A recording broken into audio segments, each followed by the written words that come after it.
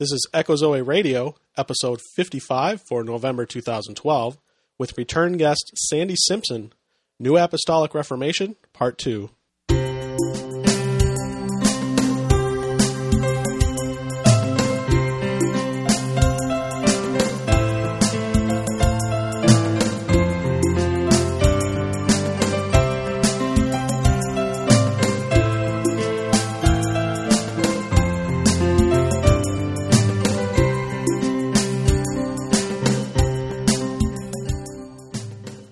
Welcome to Echo Zoe Radio, the podcast outreach of Echo Zoe Ministries, where you'll hear about important topics affecting the church today. Our primary goal is to explore a variety of issues while remaining faithful to God and His Word. Stay with us for the next hour as your host, Andy Olson, shares his conversation with this month's guest. Here's your host, Andy Olson. Hello, I'm Andy Olson, proprietor of EchoZoe.com. Thanks for listening. This is episode 55 for November 2012. 1 year ago, for the November 2011 episode, I spoke with Sandy Simpson of Apologetics Coordination Team on the New Apostolic Reformation. Sandy returns for this episode to follow up and continue the discussion. I want to thank those of you who submitted questions for the show. As you're listening to this episode, keep more questions in mind. After we finished recording, Sandy and I discussed doing yet another follow-up, and we'd like to devote an entire episode to your questions. I'll have a few more details at the end of this show. There's a lot of content to get to, so I don't want to waste any time. Here's my interview with Sandy Simpson. Welcome, Sandy. Such a pleasure to have you back a year after we did our first interview on a New Apostolic. Oh, glad to be here and glad you could have me back. Thank you for doing what you're doing. Yeah, my pleasure. Glad to have you, and thank you for the work you're doing as well. Appreciate it. I want to jump right in. Much like our first discussion a year ago, there's far more material than we could ever cover. And I'd like to jump in with this assumption that people listening have already heard the first discussion we had. If they haven't heard, that episode can be found at echozoe.com/43. That was from November 2011. We'll answer some questions that people had from that episode, get into some further examination of the New Apostolic Reformation, and try to keep from repeating what was already covered as much as possible. The first thing I'd like to get into is picking up something you mentioned in the last episode. You did cover it a little bit, but it's worth getting back into. You talked about the denial of essential doctrines of the faith. Yeah. So what doctrines do the teachers of the New Apostolic Reformation either twist or outright deny? Well, as I have detailed in a number of papers, and also in my book on the New Apostolic and other places, they actually end up basically messing up all the five core doctrines, which is the Trinity, the dual nature of Christ, the salvation by grace alone, through faith alone in Christ alone, the authority of Scripture, that it's inerrant and the ultimate authority for Christians, and of course then the doctrine of the return of Christ, that Christ is coming back bodily to rule and judge the earth. Basically the heretical doctrines of the New Apostolic came from a group in the 1940s called the New Order of the Latter Rain, and William Branham was behind that group, as well as the Houghton brothers. And basically the Assemblies of God back in 1949 recognized that these were false doctrines and wrote a paper denouncing the New Order of the Latter Rain. These doctrines have gone through the New Apostolic, Third Wave, Word of Faith, etc. Mm-hmm. Now there's an excellent DVD on this that just came out by my friend Mike Oppenheimer from Let Us Reason Ministries, called The Life, Teachings, and Legacy of William Branham. So if you want to kind of look at what's behind sort of the doctrinal platform of the Latter Rain and the New Apostolic, you might want to get that. It's on his website, letusreason.org. Now, some of the heretical... we can link to that in our show notes as well. So if you don't remember that, just go to the show notes. It's a really good one, and he shows him and has tapes of him, and it goes into good detail. Sure. Now, some of the heretical doctrines of the New Apostolic are these. Number one, they teach that God is restoring foundational apostles and prophets to the church in these last days. when the Bible is clear that there are no more foundational apostles or prophets, because our faith is based on the teachings of Jesus Christ as taught directly through the apostles. They're all dead and gone. There is a type of apostle today, which would be basically a church planting missionary, but we don't have any foundational. We're not laying another foundation again, but that's what they're trying to do. Mm-hmm. That's one of the first false teachings they have. They also teach that there's a transferable impartation or anointing that they can give people to activate them in the Holy Spirit and gifts, and as apostles and prophets, they can actually make you an apostle by laying hands on you. They claim they can lay hands on people to transfer the Holy Spirit to them by their will and by their touch. And they brought this occult practice of slaying in the Spirit into many denominations by way of the Toronto Blessing, Brownsville Revival, Benny Hinn, all these guys on TV. They all hawk slaying in the Spirit, which actually comes from Hinduism. Mm-hmm. It's from Kundalini Yoga. It's called Shaktipat, and they do exactly the same thing. I happened to be in Oregon at the time that Bhagwan Sri Rajneesh was there, and he was doing exactly the same thing these guys do. Lay hands on their forehead. They fall backwards. They start speaking in tongues and doing weird stuff. And so that is not a scriptural practice at all. It was not done in the time of the apostles. So that's something that's been imported into Christianity. And unfortunately, it becomes a way for the enemy to deceive people. Mm-hmm. The third one that they teach is that there will be a worldwide revival before Christ returns, when the Bible clearly states that there will be a falling away and the coming of the Antichrist before Christ returns. So they're actually teaching the opposite of what's going to happen. I'm not saying there's not going to be any revival, but there's not going to be a worldwide revival according to the Scriptures. Number 4 is many of them put down the idea of the rapture, when the Bible tells us that that's our blessed hope, Titus 2:13. It's very sad, mm-hmm. But they're basically trying to get rid of that idea to say that we need to, and this goes into the next point, we need to take dominion over the earth, and then Christ can return. They say that we have to take over the governments and businesses in every aspect of life, when the Bible tells us that the dominion of this world is currently in the domain of the evil one. And only the physical return of Christ will strip that away from Satan. So they're trying to say that the church is supposed to take over control of the world. That's not our job. Mm-hmm. We're to continue to do the Great Commission, which is preaching the gospel and making disciples. That's how the Lord establishes his spiritual kingdom on earth before he comes and establishes his physical kingdom on earth when he returns. And I've actually done a DVD on this called Kingdom Now or Kingdom Come. We have to be careful of people because they talk about the kingdom and then they lure people in, but you don't know that they're actually talking about Kingdom Now, which is a false doctrine of the New Apostolic. Mm-hmm. Now, there are many, many more unbiblical and heretical doctrines that put the New Apostolic squarely against sound doctrine and the core doctrines of the faith, and I detail that in my New Apostolic Reformation book and also the 13-hour DVD series, which I wish a lot of people would watch. Yeah, that is quite a series. I watched. It's a long one. It is. I watched through that last year as I was preparing for that first interview. It's very valuable. There's a lot to be learned. I think it's informative because you get to actually see these people actually teaching stuff.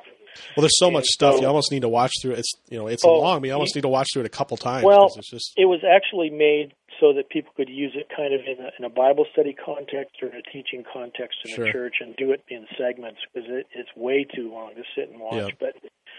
But the interesting part is that when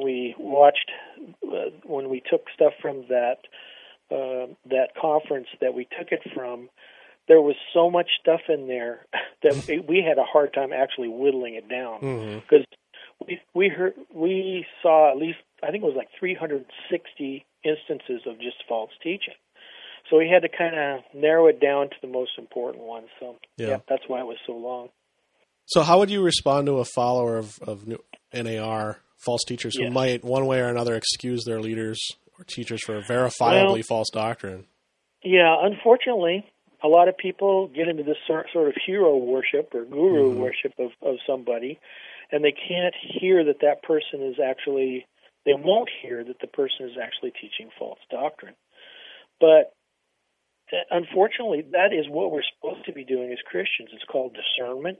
Mm-hmm. And in fact, the Bible says that Christian maturity is defined as being able to tell the difference between right and wrong. We're supposed to do that. If we can't do that, then there's actually something wrong with our faith. We have to examine ourselves and make sure we're in the faith. But I have basically a standard response that I send out to people, because a lot of people write me defending false teachers, saying that we're nasty people, we shouldn't be talking about them, we don't have the Holy Spirit, so we don't understand, and all this kind of stuff.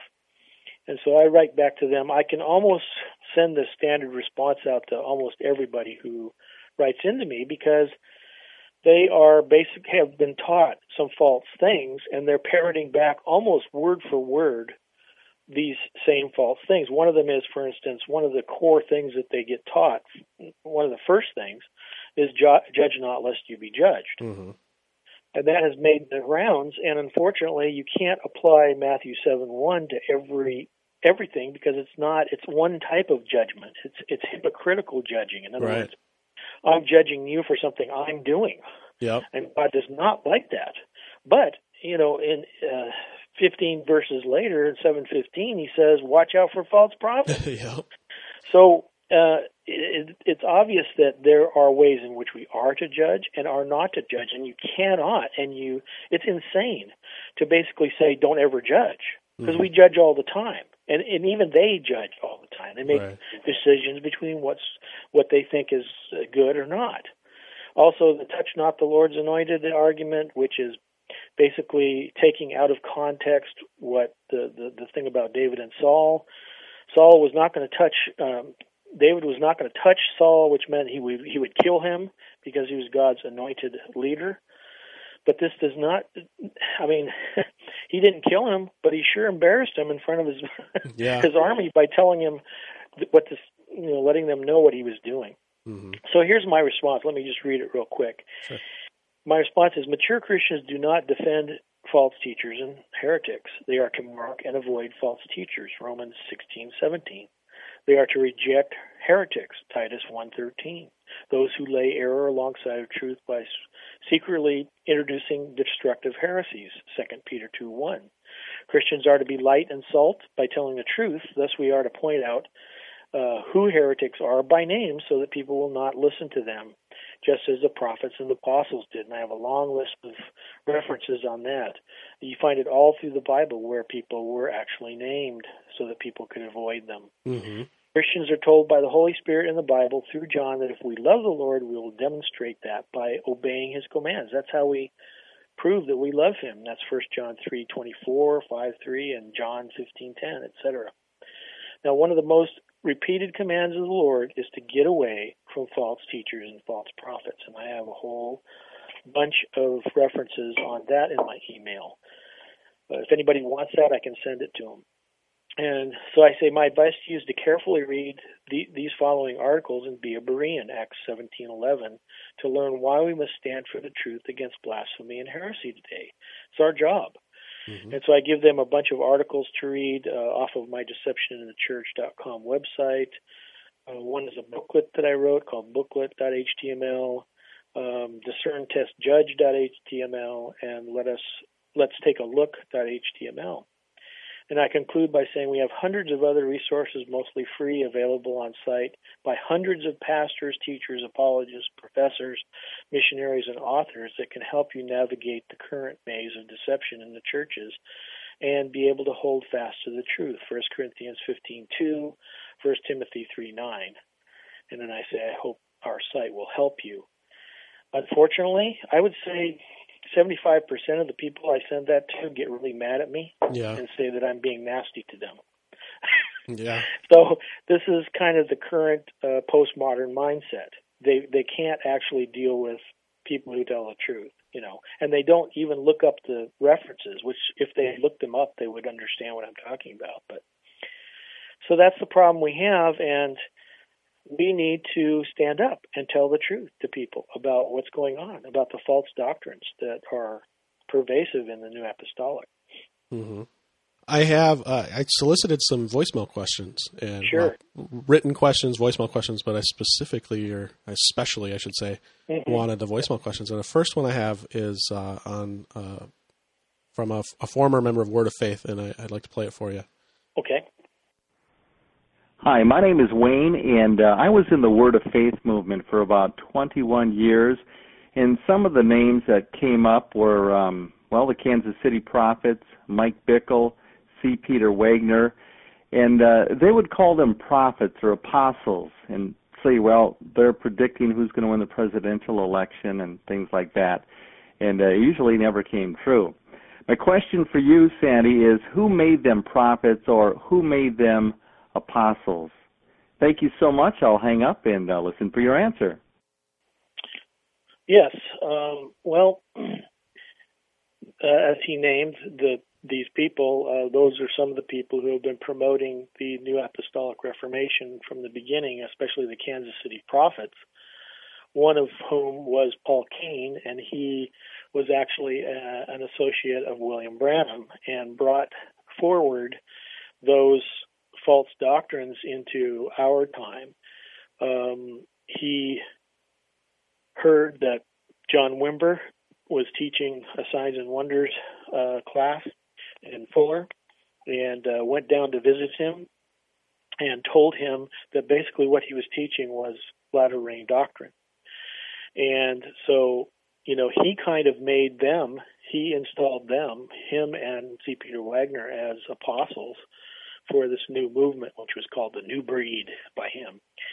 And so that's where they kind of got their authority, impetus to say that they were apostles. Unfortunately, though, they have been telling everybody that they are foundational apostles to the church. In fact, C. Peter Wagner says that he is just like James was. He's the head apostle, and everybody falls under his purview. Well, interestingly, Paul addressed that long ago when there were guys going around saying that they were equal to the true apostles. He said the only place that you find this phrase in the Bible, false apostles, even though there are other places that address false apostles, the phrase false apostles, Paul says these guys who are doing that and want to be considered to be equal to this are false apostles. And that's how you prove it. People who say that they're equal to, and in fact, a number of the people in the New Apostolic say they're greater than. Wow. They say, Paul and Peter and those guys are waiting to see us in heaven, talk to us. They're just, I'm sorry to put it this way, but they're off their rockers. These people did not sit under the teaching of Jesus Christ, which was criteria for being a foundational apostle. They haven't written scripture, all these things that these guys did, and they were passing along what Jesus taught them. And we are to continue in that. We're not to take new revelation. See, these people are the new Gnostics.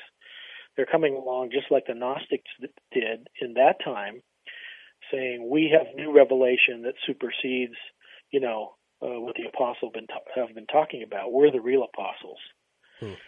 So that's what's going on. That's how they empower themselves. And people, if they fall into the trap, I was going to talk about this in a little bit, but basically this New Apostolic / prophetic movement, their modus operandi is they go out and, number one, they slay people in the spirit.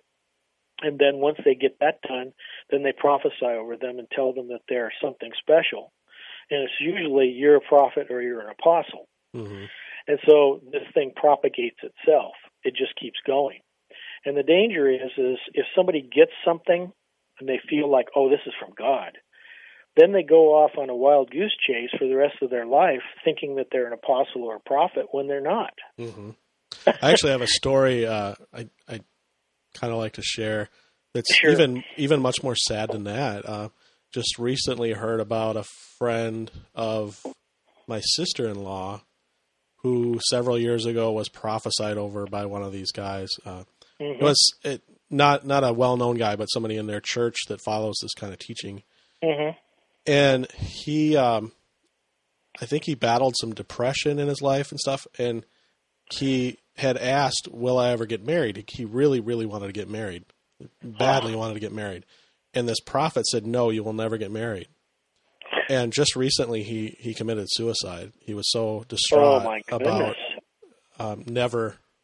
he believed the Lord had said he would never get married. And it ended up being a self-fulfilling prophecy in the end. This is what's so dangerous about this movement. You've got people out there saying that they're speaking for the Lord, and they falsely prophesy, and yet people they can't see through. They can't see through it. I had a guy come up to me in one of the churches that used to support us. They're not now because they're into the New Apostolic, but he was trying to prophesy over me and touch me. I said, no. And then he says, well, I'm going to tell you what the Lord said to me anyway. He said, you're going to raise the dead in Micronesia. Well, within a very short period of time, I knew that had to be a false prophecy, because not that God can't raise the dead, but that why would he tell me about it ahead of time? Yeah. This was a ploy to get me puffed up. Yeah. It's satanic. Mm-hmm. So, yeah, that's one thing we talked about last year. Was it's so common. It's all about puffing up. It's not about edifying. It's about puffing up. Exactly. Yep. Mm-hmm. I'd like to get into a little bit about hermeneutics. Sure. They have a different hermeneutic, so I'm wondering what is proper hermeneutics as opposed to what is their approach. That's a very good question. There are some different proper styles of hermeneutics, but basically, when you get to the bottom line, there's two things: exegesis and eisegesis. Mm-hmm. And they are two conflicting approaches to Bible study. Exegesis is the exposition or explanation of a text based on a careful, objective analysis of the text in context. The word exegesis literally means to lead out of, and that means that the interpreter is led to his conclusions by following the text. Of course, the opposite approach to that would be eisegesis, which is the interpretation of a passage based on a subjective, non-analytical reading. Mm-hmm. And the word eisegesis literally means to lead into, which means the interpreter injects his own ideas into the text, making it mean whatever he wants. And that's what we see today more often than not, especially among all the false teachers. They use that method. I like this quote, and you can hear this teaching actually on a New Apostolic DVD by Pastor Gary Gilley, but he says, hermeneutics is a science that teaches the principles, laws, and methods of interpretation. Whenever we attempt to interpret anything, be it the IRS code, the sports page, a novel, or the Bible, we use certain hermeneutical methods. When we seek to understand almost any literature besides the Bible, we all tend to use normal, literal hermeneutics. Loosely, this means that we take words and sentences at face value, expecting that the author meant what he said, mm-hmm. and we can understand what he meant. Theologians call this the grammatical historical approach. But when it comes to the Bible, many Christians throughout history have had a hard time using normal hermeneutics. Instead, they've tried to infuse into the word meanings that were never intended. You basically take stuff out of context, you twist it. A classic example is the one that says you can take two verses and make a suicide cult. If you took Judas went out and hung himself, and then another verse says goes out and do likewise. Well, that's basically what these people are doing, not to that extent, but mm-hmm. they'll take stuff out of context, especially they'll take like part of a phrase or one verse and not teach about what it actually meant in context. In other words, who was it written to? Why was it written? What's it about? In the context. You can't just pull stuff out and make it say whatever you want it to say. Yeah. So unfortunately, that's what the New Apostolic has been doing a lot of, and they use eisegesis. And in fact, Gary Gilley on the New Apostolic video calls it fairy tale hermeneutics, which I really like. That's fitting. Yeah. It's like you just make up a fairy tale. Mm-hmm. And there are different good exegetical hermeneutical methods, one of which is the grammatical historical method he talked about, and midrash even is good. But making stuff up, making the Bible say what you want it to say according to your own belief system is not correct. Mm-hmm. And that's what the New Apostolic is famous for doing, really. it's what lays the basis for many of their false doctrines, which is why they're so far off, because they haven't correctly interpreted and read the Bible. Right. Well, thank you. And I'm not sure if you personally are aware, but the episode I did last month got into this quite a bit. It was a great episode that we did with Eric Bargerhoff out of Southern Florida on taking verses out of context and talked about some of the very verses you've brought up, judge not lest you be judged and whatnot. And yes. So I'd recommend very anybody. many. Yeah. And, when you do that, if people buy into it, then they're just off. Yeah. And then when you try to show them that what they, here's what that verse actually means in context, they can't change, because if they do, their whole house of cards comes tumbling down, because it's built on this very shaky foundation. Right. Last year you talked about some youth-oriented ministries, and I wanted to get a little more into that. Okay. I picked up on a few that you mentioned, and I'm not sure if I understood correctly, specifically on one of them. You mentioned YWAM. Yes. You mentioned InterVarsity. Now, is that InterVarsity Christian Fellowship? That's correct. Okay, and then Campus Crusade for Christ, and IHOP, International House of Prayer. Are these all, first of all, full-fledged New Apostolic organizations, or have they had some influence? Are they associated and getting undue influence from them? I would say all of them are full-fledged into it. Maybe InterVarsity is a little bit less so, but basically all of them have been involved in one form or another. And in fact, IHOP is Mike Bickle's organization. Right. He's one of Kansas City prophets. Also, YWAM, one of their leaders that started YWAM was John Dawson. And he's the guy who actually influenced C. Peter Wagner in the false spiritual warfare stuff, which we can talk about if you want later. But I have an entire web page exposing Youth with a Mission on my site. It's called youthwithamission.html. The leadership of the New Apostolic has stated that both YWAM and World Vision are working with them to spread their message to the world. Mike Bickle said that on that DVD that we talked about. YWAM teaches youth all the false teachings of the New Apostolic, and now they're also teaching emerging church stuff, contemplative prayer, and they've been supporting and helping the World Christian Gathering on Indigenous People movement, which is basically getting people to go back to their original supreme being and worship him and say that he's God. Undoing hundreds of years of missionary work.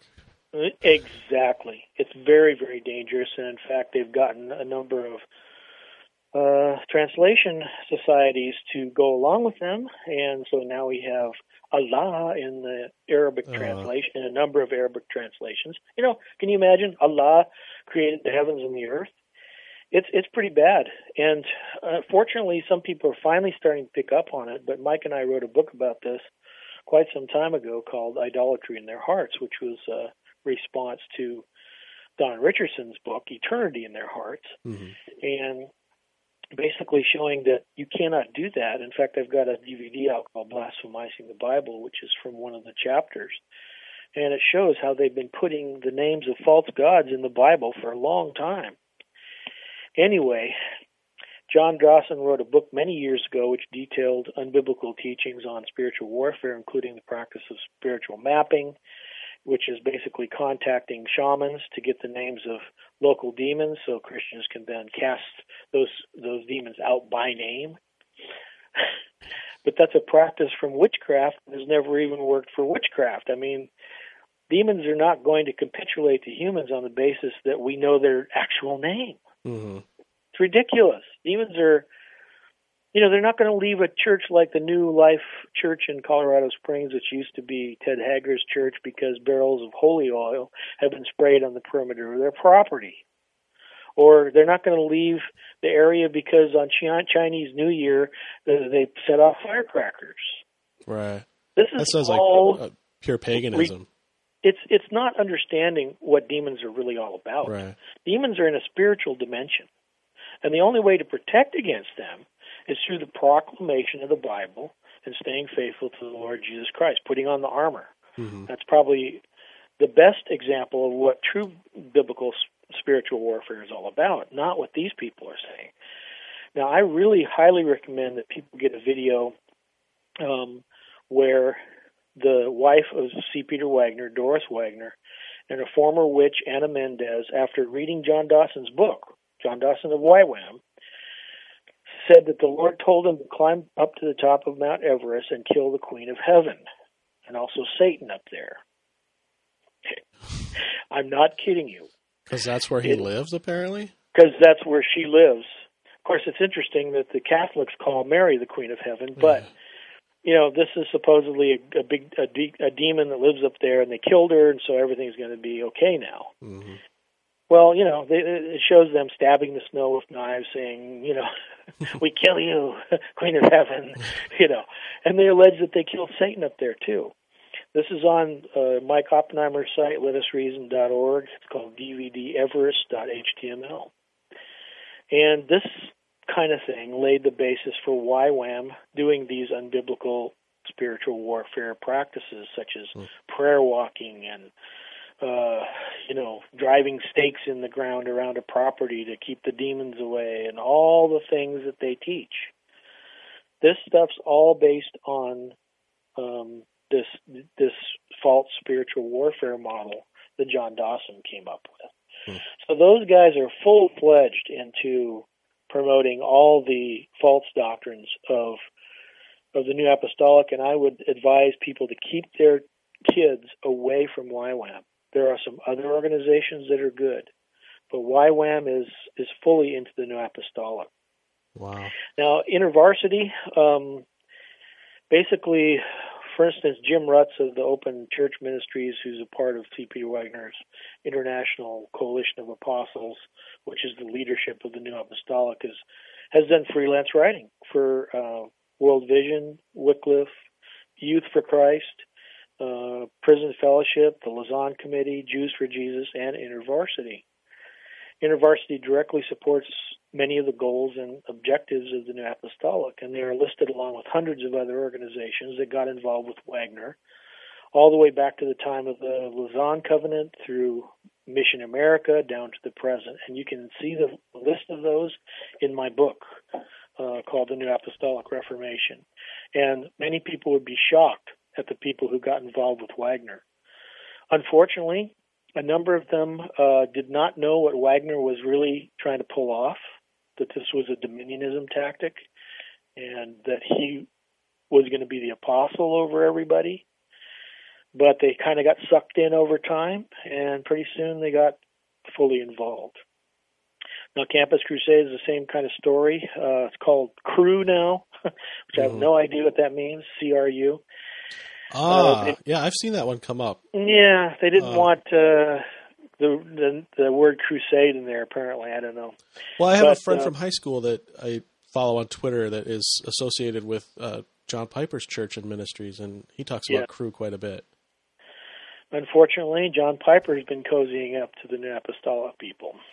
It's pretty sad, man. I'm telling you. We're looking at an apostasy going on.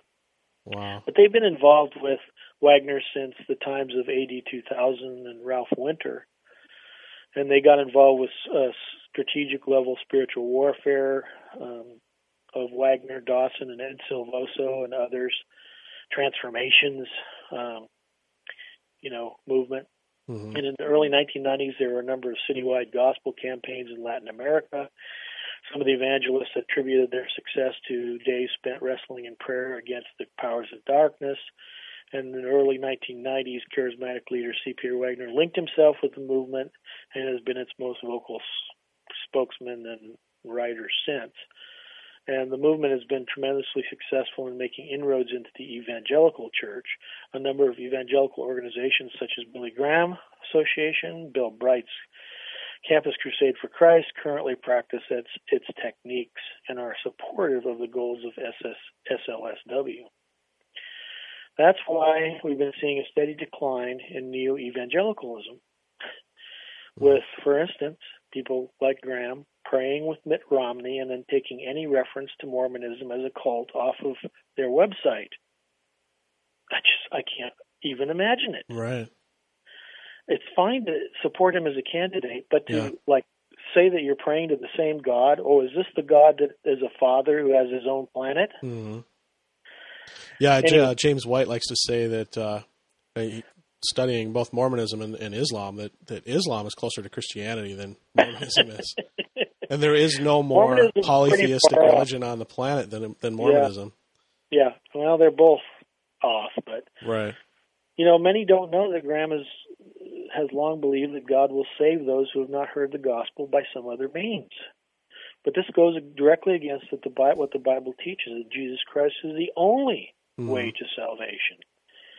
So Crew has been involved with YWAM and the World Christian Gathering of Indigenous People for many years, promoting, the false doctrines of these movements. And it's sad, but that's what's happened to these former decent organizations at one time.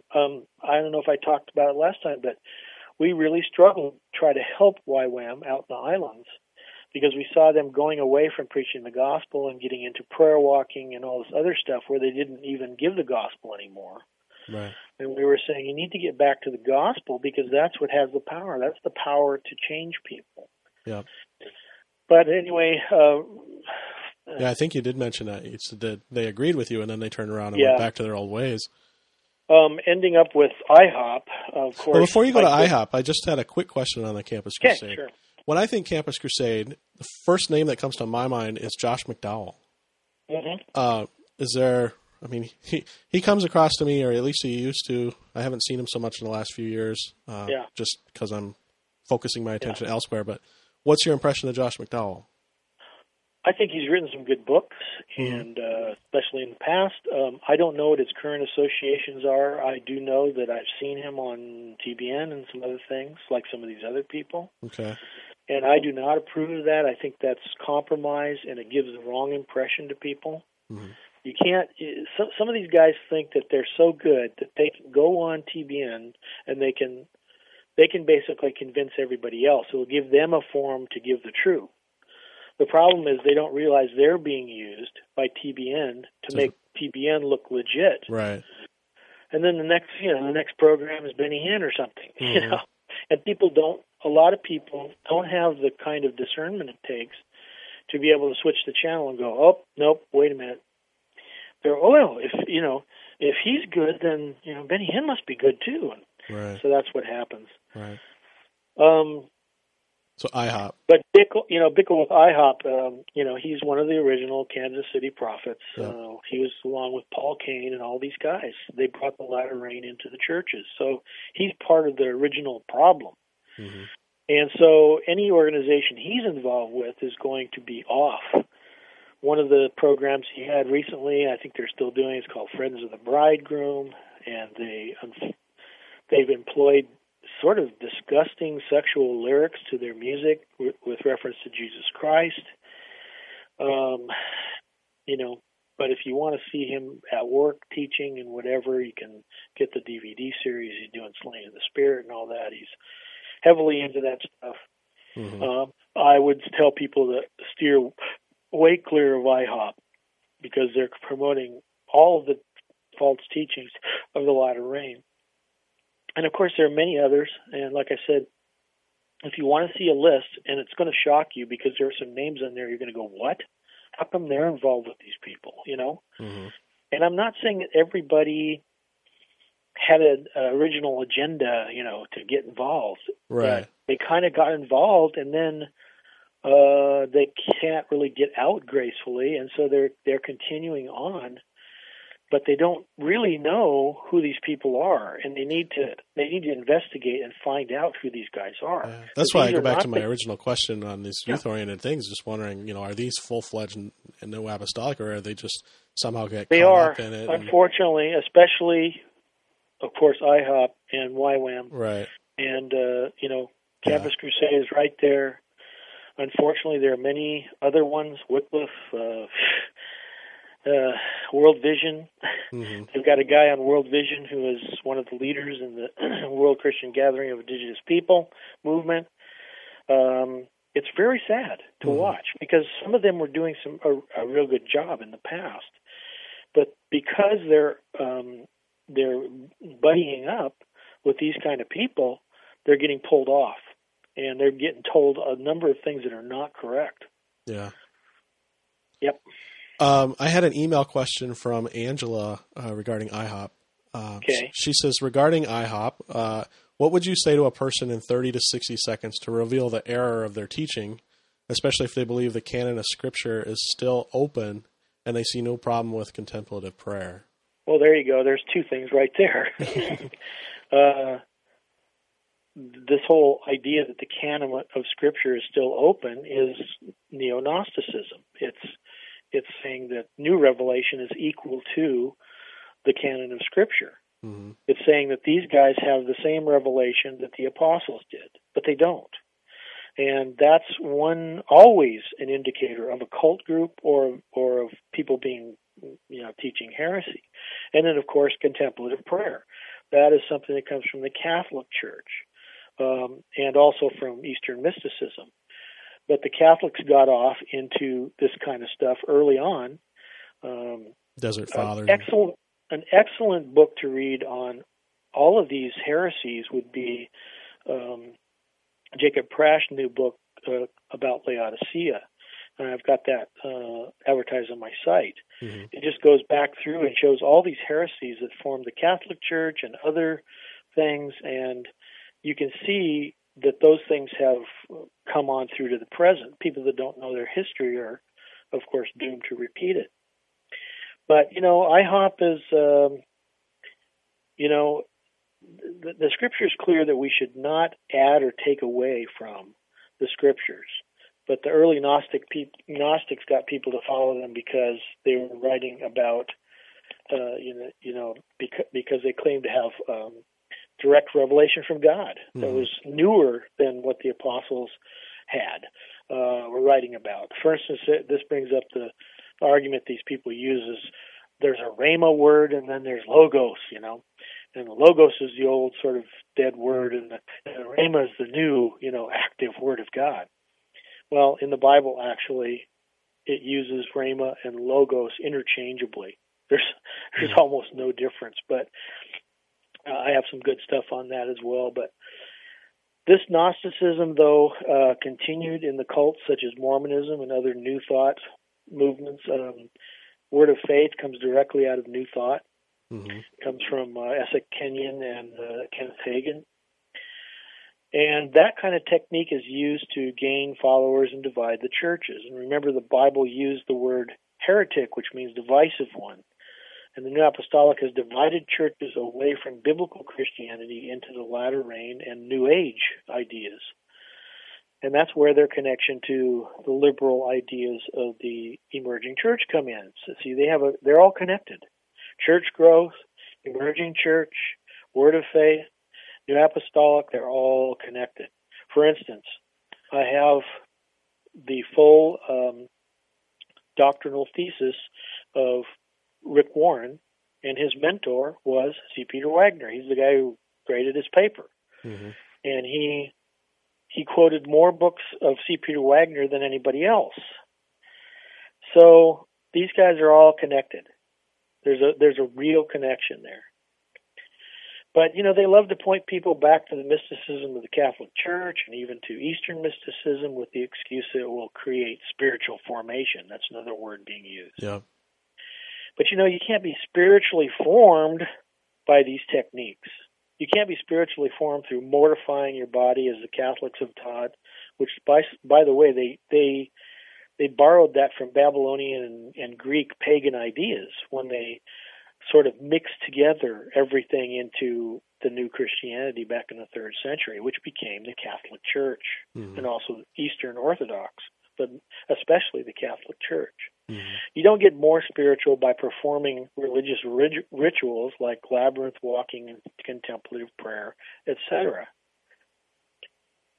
Followers of Christ are told to deny self. Luke 9:23, but asceticism takes this command to an extreme. The Bible never suggests that a Christian should purposely seek out discomfort or pain. On the contrary, God has richly blessed us with everything for our enjoyment, 1 Timothy 6:17. The Bible warns those who forbid people to marry and order them to abstain from from this stuff, it's not allowed from certain foods, etc. So it's erroneous to believe that celibates who abstain from certain foods are more holy than other people. We are under grace, not under law. Therefore, the Christian does not live by a set of rules, but by the leading of the Holy Spirit. Christ has set us free, John 8:36. In many cases, the ascetic practices of self-denial in order to earn God's favor or somehow purge oneself from sin are what is being taught, basically. And this shows a misunderstanding of grace. No amount of austerity can earn salvation or merit God's love. Well, it's not going to make us grow. Mm-hmm. So monasticism is not biblical in that it ignores our responsibility to go into all the world and preach the gospel. That's one big problem I had with all these Catholic monks. They closeted themselves away from the world when they should have been in the world witnessing for the Lord. Right, in, not of, yeah. Yep. While we're not part of the world, we're in it, and the church was never intended to isolate people who are in need, from people in need of Christ. So that's the problem I have with all this kind of stuff going on, and doing all this contemplative stuff and all that. Mm-hmm. It's not achieving the actual goal of what we should be doing. Not to say we shouldn't meditate on the scriptures and think on the things above and all those things, but doing some of these things that they say have more connection with yoga and with Eastern mysticism and TM and all that than they do with what the Bible actually teaches. Mm-hmm. But here we're watching all these Christian universities, they all have spiritual formation departments now. Yeah. And why? Because Brian McLaren and Leonard Sweet and these guys from the emerging church made a point of touring all the Christian universities that would let them in and telling them that that's what they needed to do. And in fact, now the accreditation organization, I can't remember which one it is, but it's the main one for Christian colleges, is requiring Christian colleges to have a spiritual formation department. Wow. So we can see how much inroads the emerging church has been making. The interesting part about the emerging church is these guys all come out of ultra-liberal denominations. Yeah. So why are evangelical churches letting them in? But they are, in the droves. We had the right to one evangelical church recently who was inviting Leonard Sweet to talk there.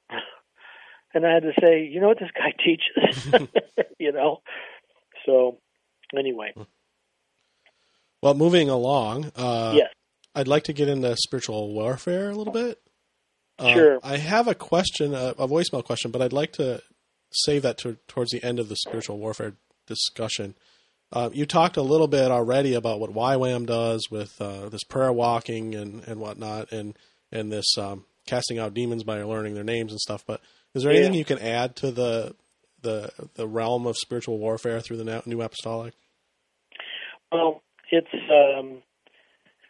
like I said, YWAM uses those techniques that are basically espoused by the leadership of the NAR, which they actually learned from John Dawson and people like that.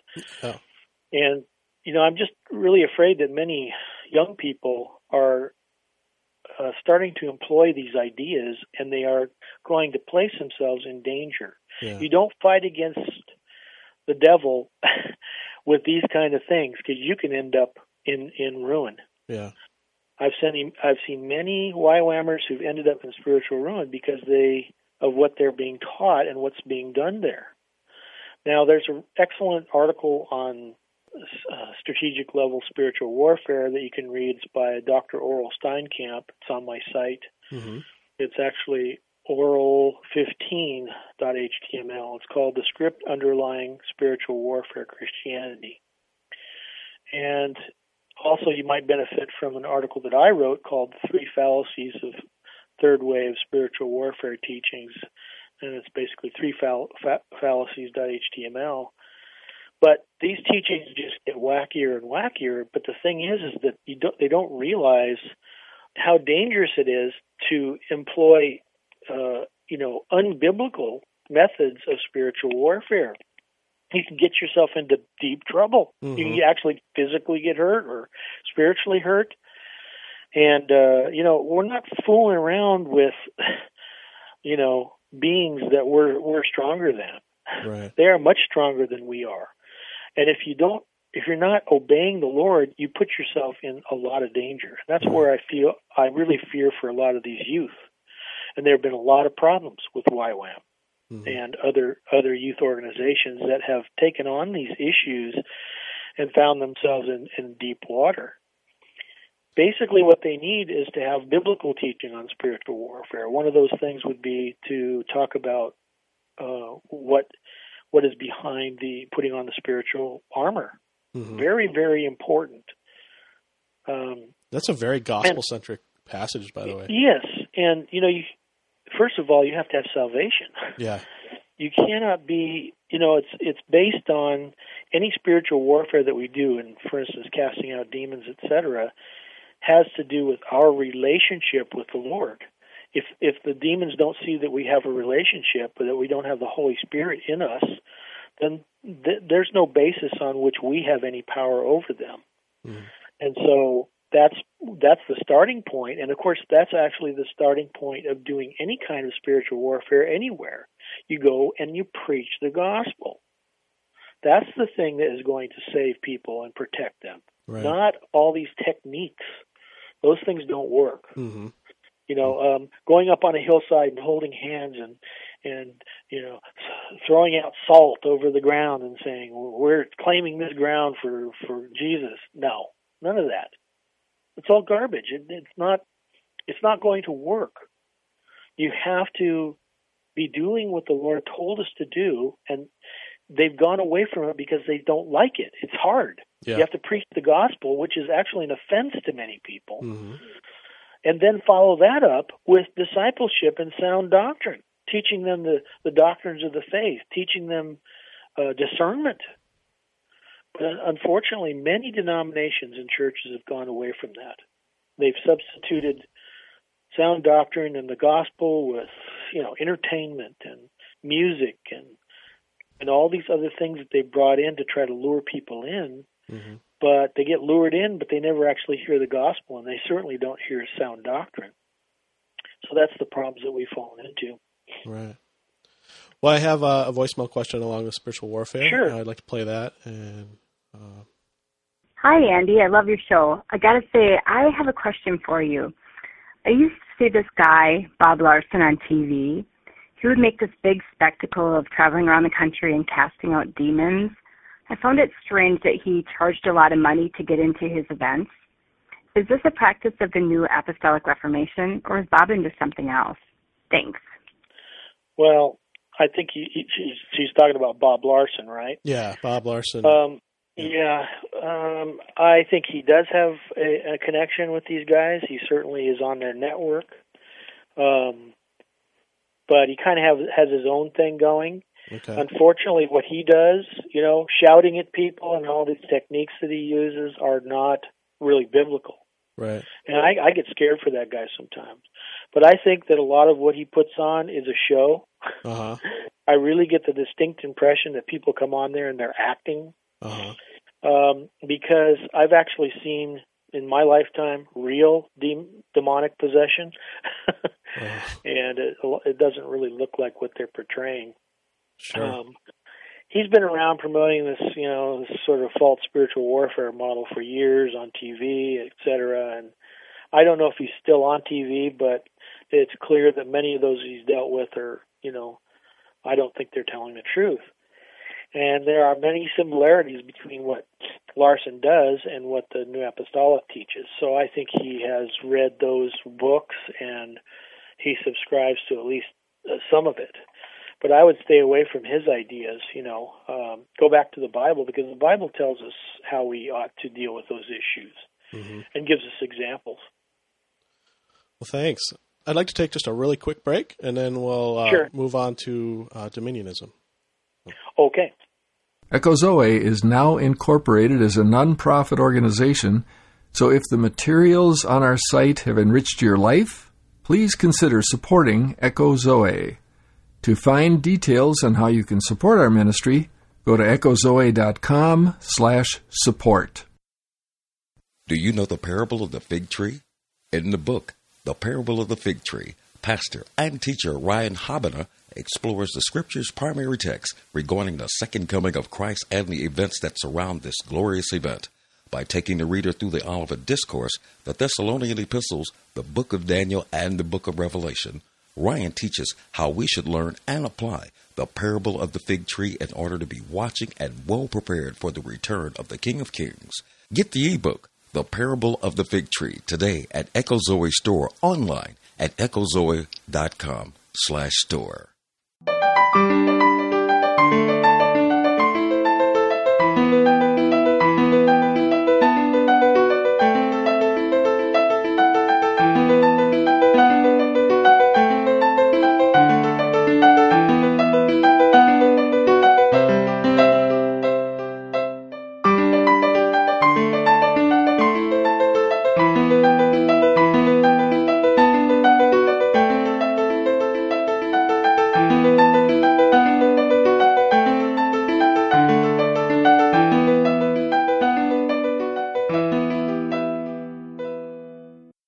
So I want to move on to dominionism.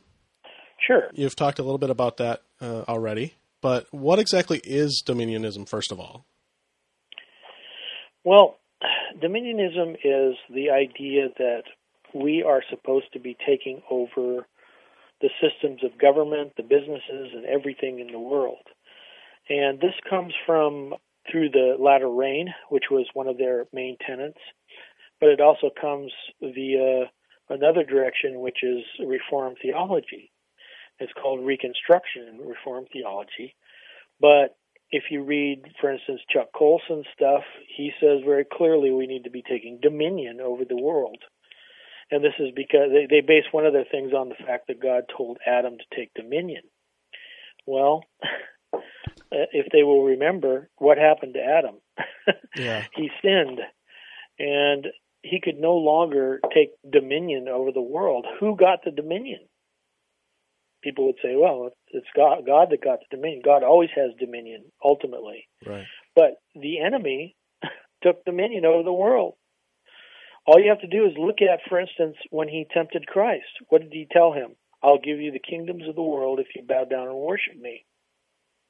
And that was not a false offer. It was a real offer. Because he has them. He is a lion, you know. Yeah, Jesus never challenged him on that grounds. No, he didn't. He didn't say, you liar. What he said was, in all three cases, which is a very good thing to remember, it is written.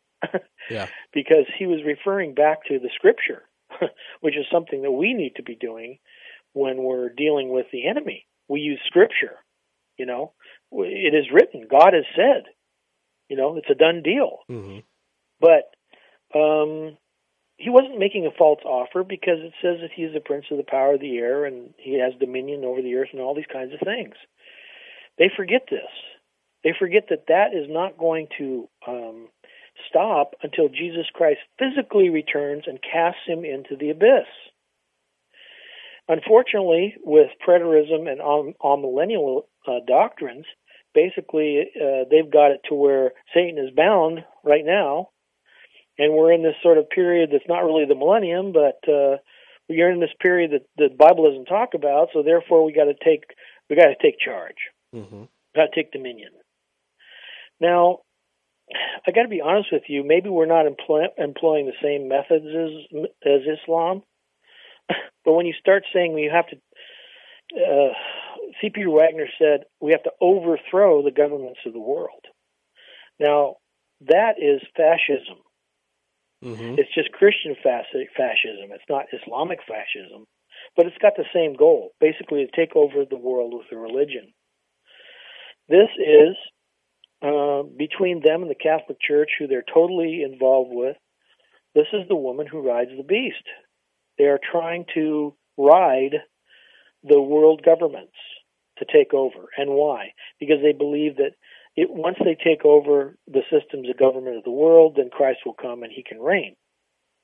They don't realize that it's Christ, his physical presence on earth will cause those things to happen.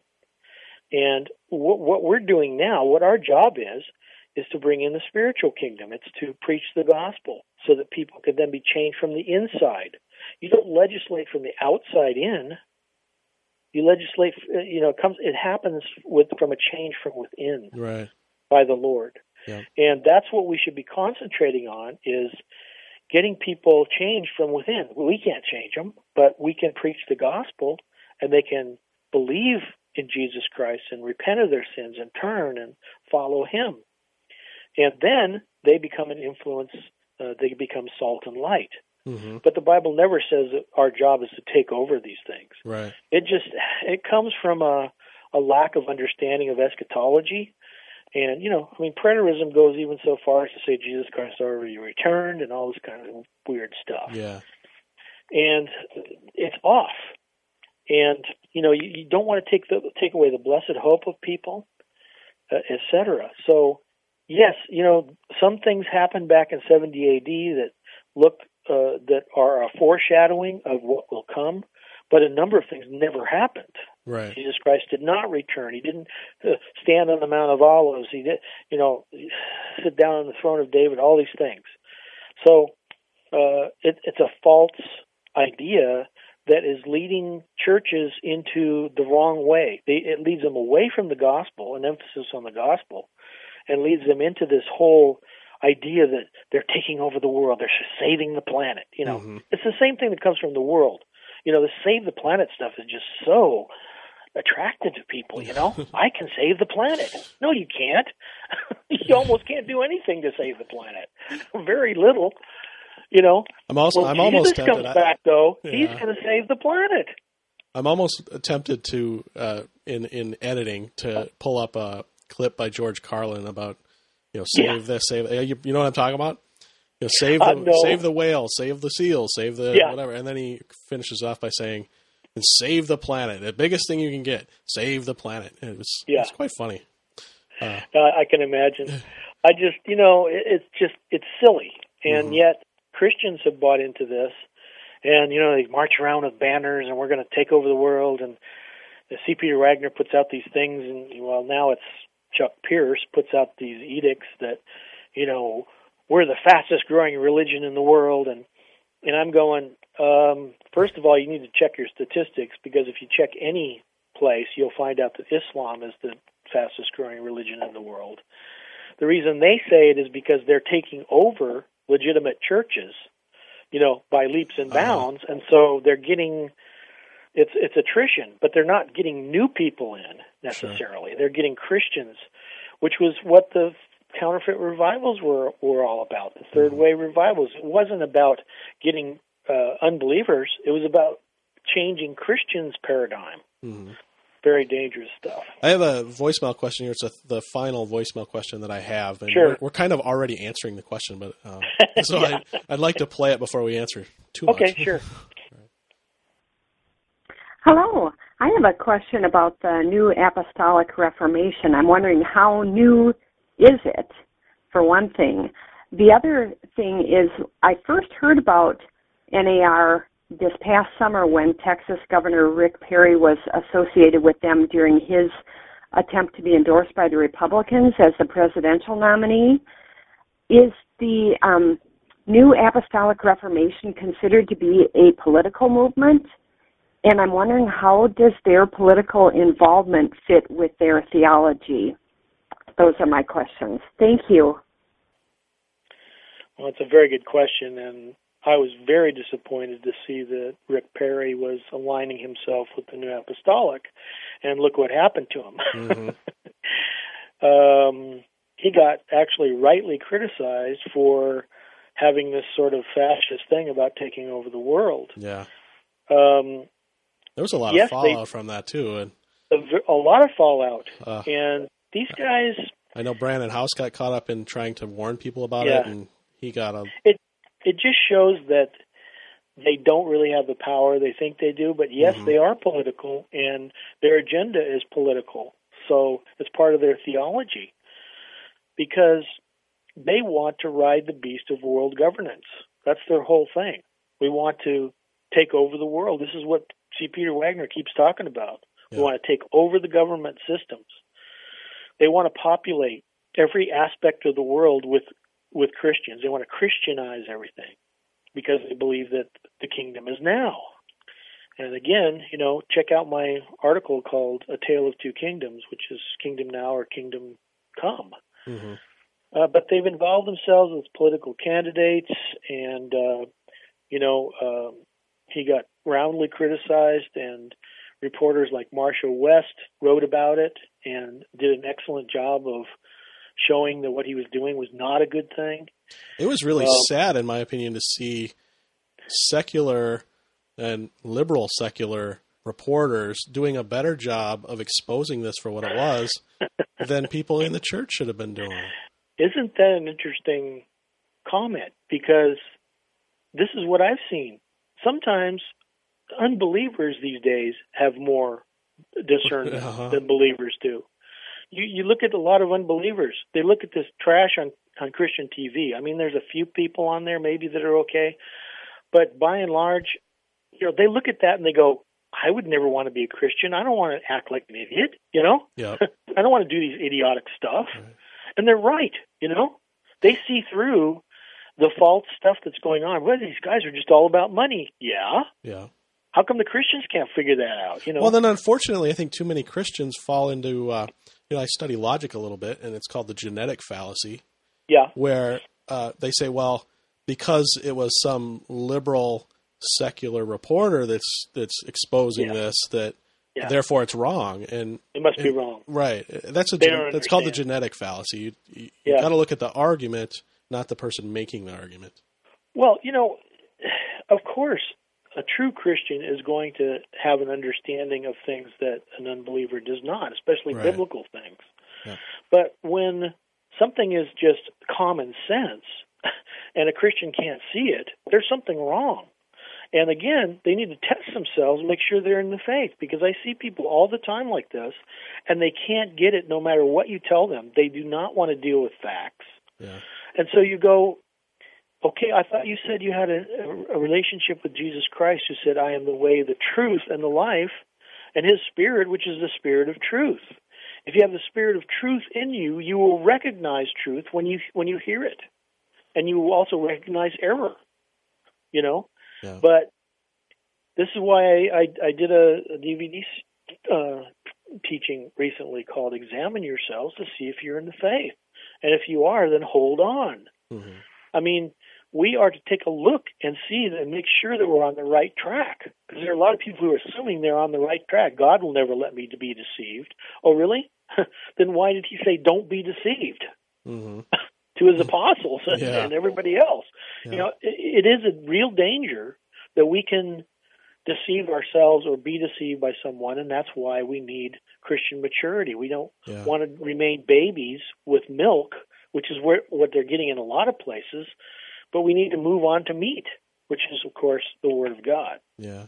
And I feel the need to just make a quick comment on, sure. I'm not sure how our tone is going to come across, and I just want to make it clear that we're not talking about discernment and questioning people's beliefs in false doctrine out of some kind of superiority or arrogance. It's done because we care so much, and I know you work so hard to.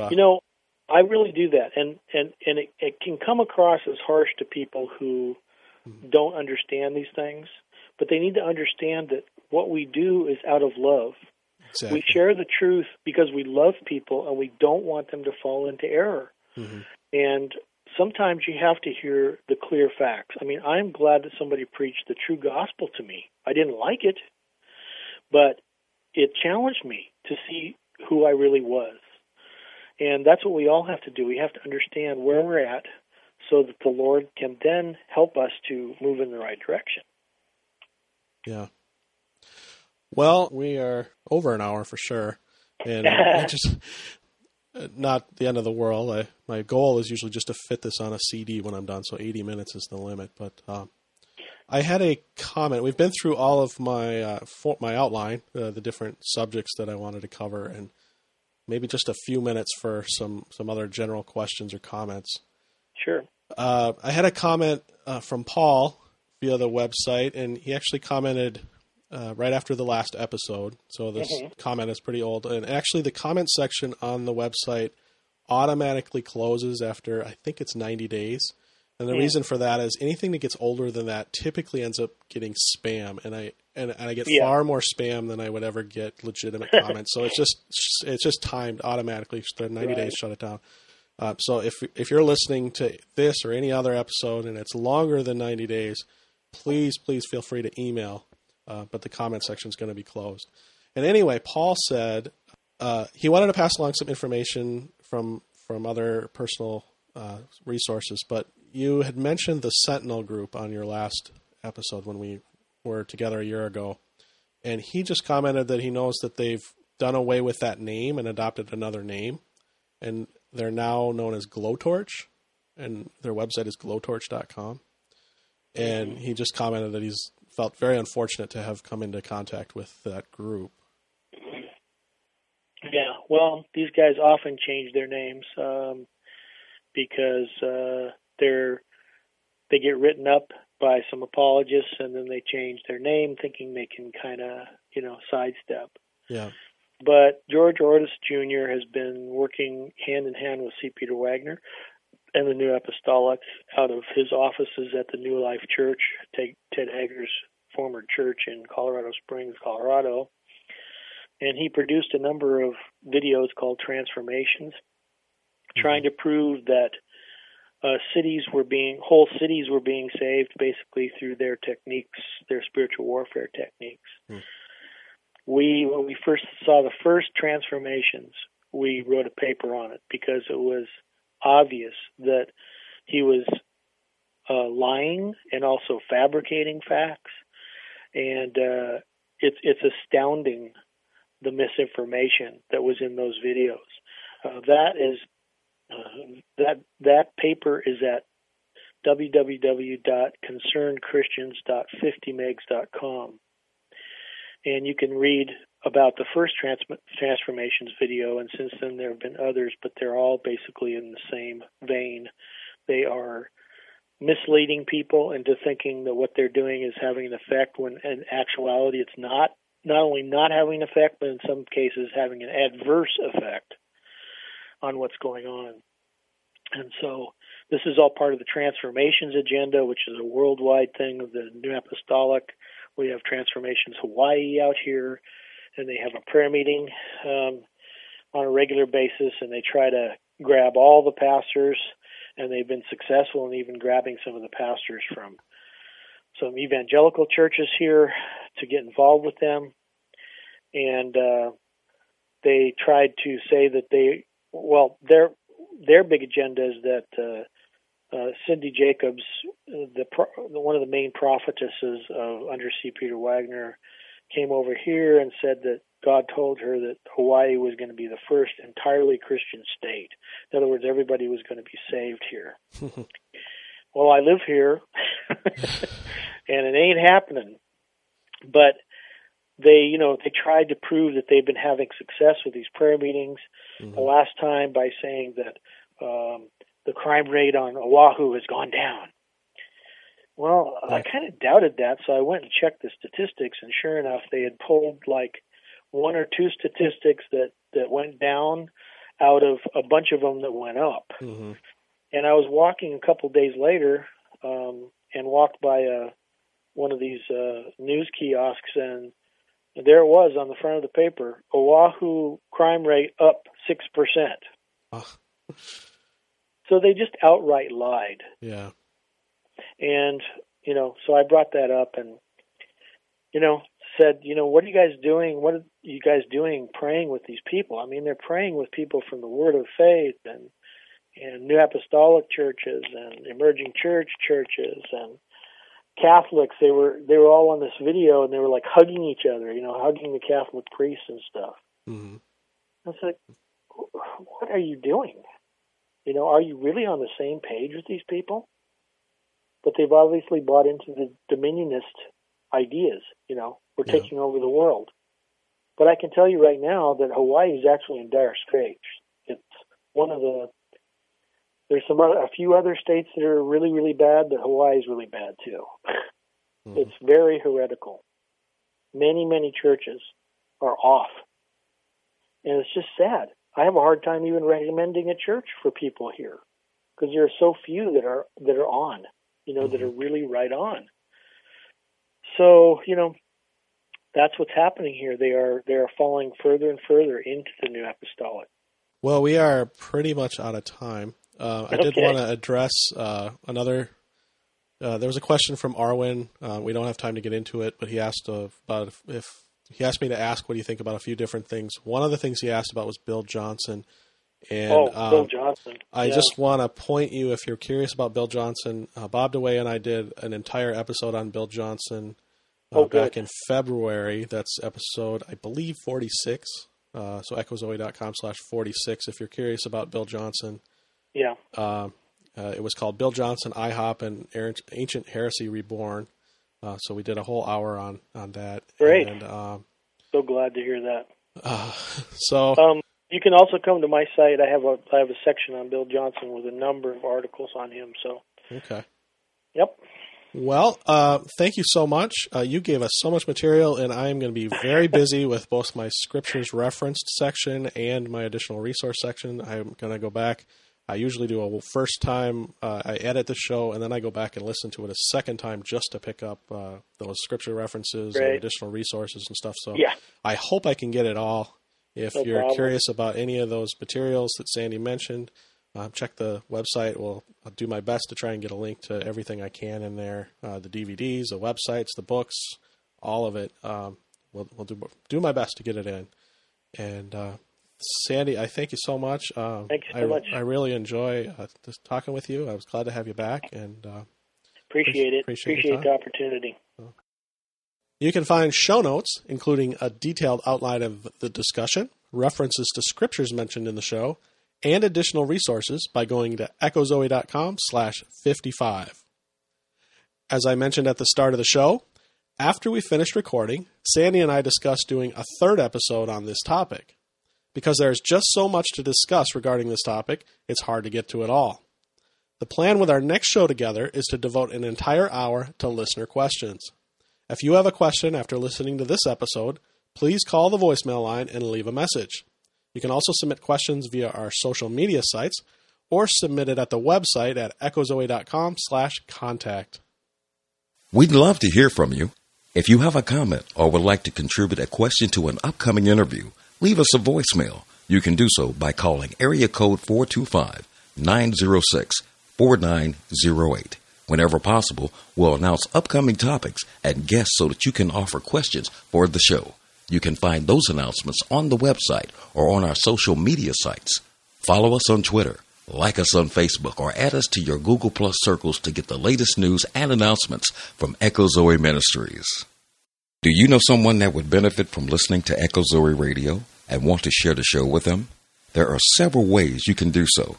If you sign up for email alerts, you'll get an email every time a new episode is posted that you can forward to friends and family that may be blessed by what you hear. Another option is a CD subscription. Many people who would benefit from hearing Echo Zoe Radio don't have access to podcasts, and a CD subscription is the perfect way to share Echo Zoe Radio with them.